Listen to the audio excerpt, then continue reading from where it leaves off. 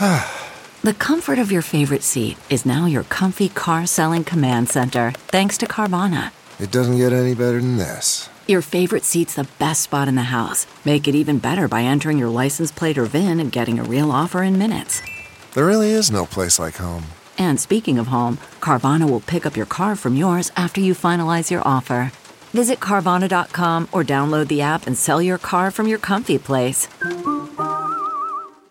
Good morning. I'm Margie Ellisor at Fox 2 with your St. Louis news, driven by Bomarito Automotive Group. The accused killer of Angie Hausman is returned to St. Louis to face charges. Earl Cox is now also charged in another crime involving a different girl. Cox is charged with murder, kidnapping, and sodomy in the Angie Hausman case.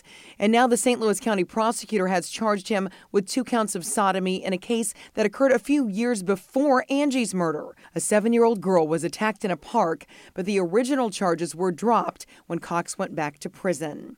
MoDOT is opening all lanes of I-44 near Shrewsbury today. The westbound lane should reopen by 2 this afternoon. Eastbound lanes will reopen after the evening rush. Cracks in the concrete discovered back in February delayed completion of the project, which was supposed to be finished by the end of last year. The Stanley Cup and members of the Blues were at Busch Stadium last night to celebrate their Cup win before the Cards game versus the A's. Take you to the action in the fourth. Bo Taylor takes Adam Wainwright deep. A solo home run into the Cardinals bullpen. Cardinals lose to the A's 2-0. From the Fox 2 Weather Department, today will feature some clouds and sunshine and only a very small chance of a spot shower well southeast of St. Louis. High temperatures will warm to near 90. Friday looks hot and humid with a high in the lower 90s.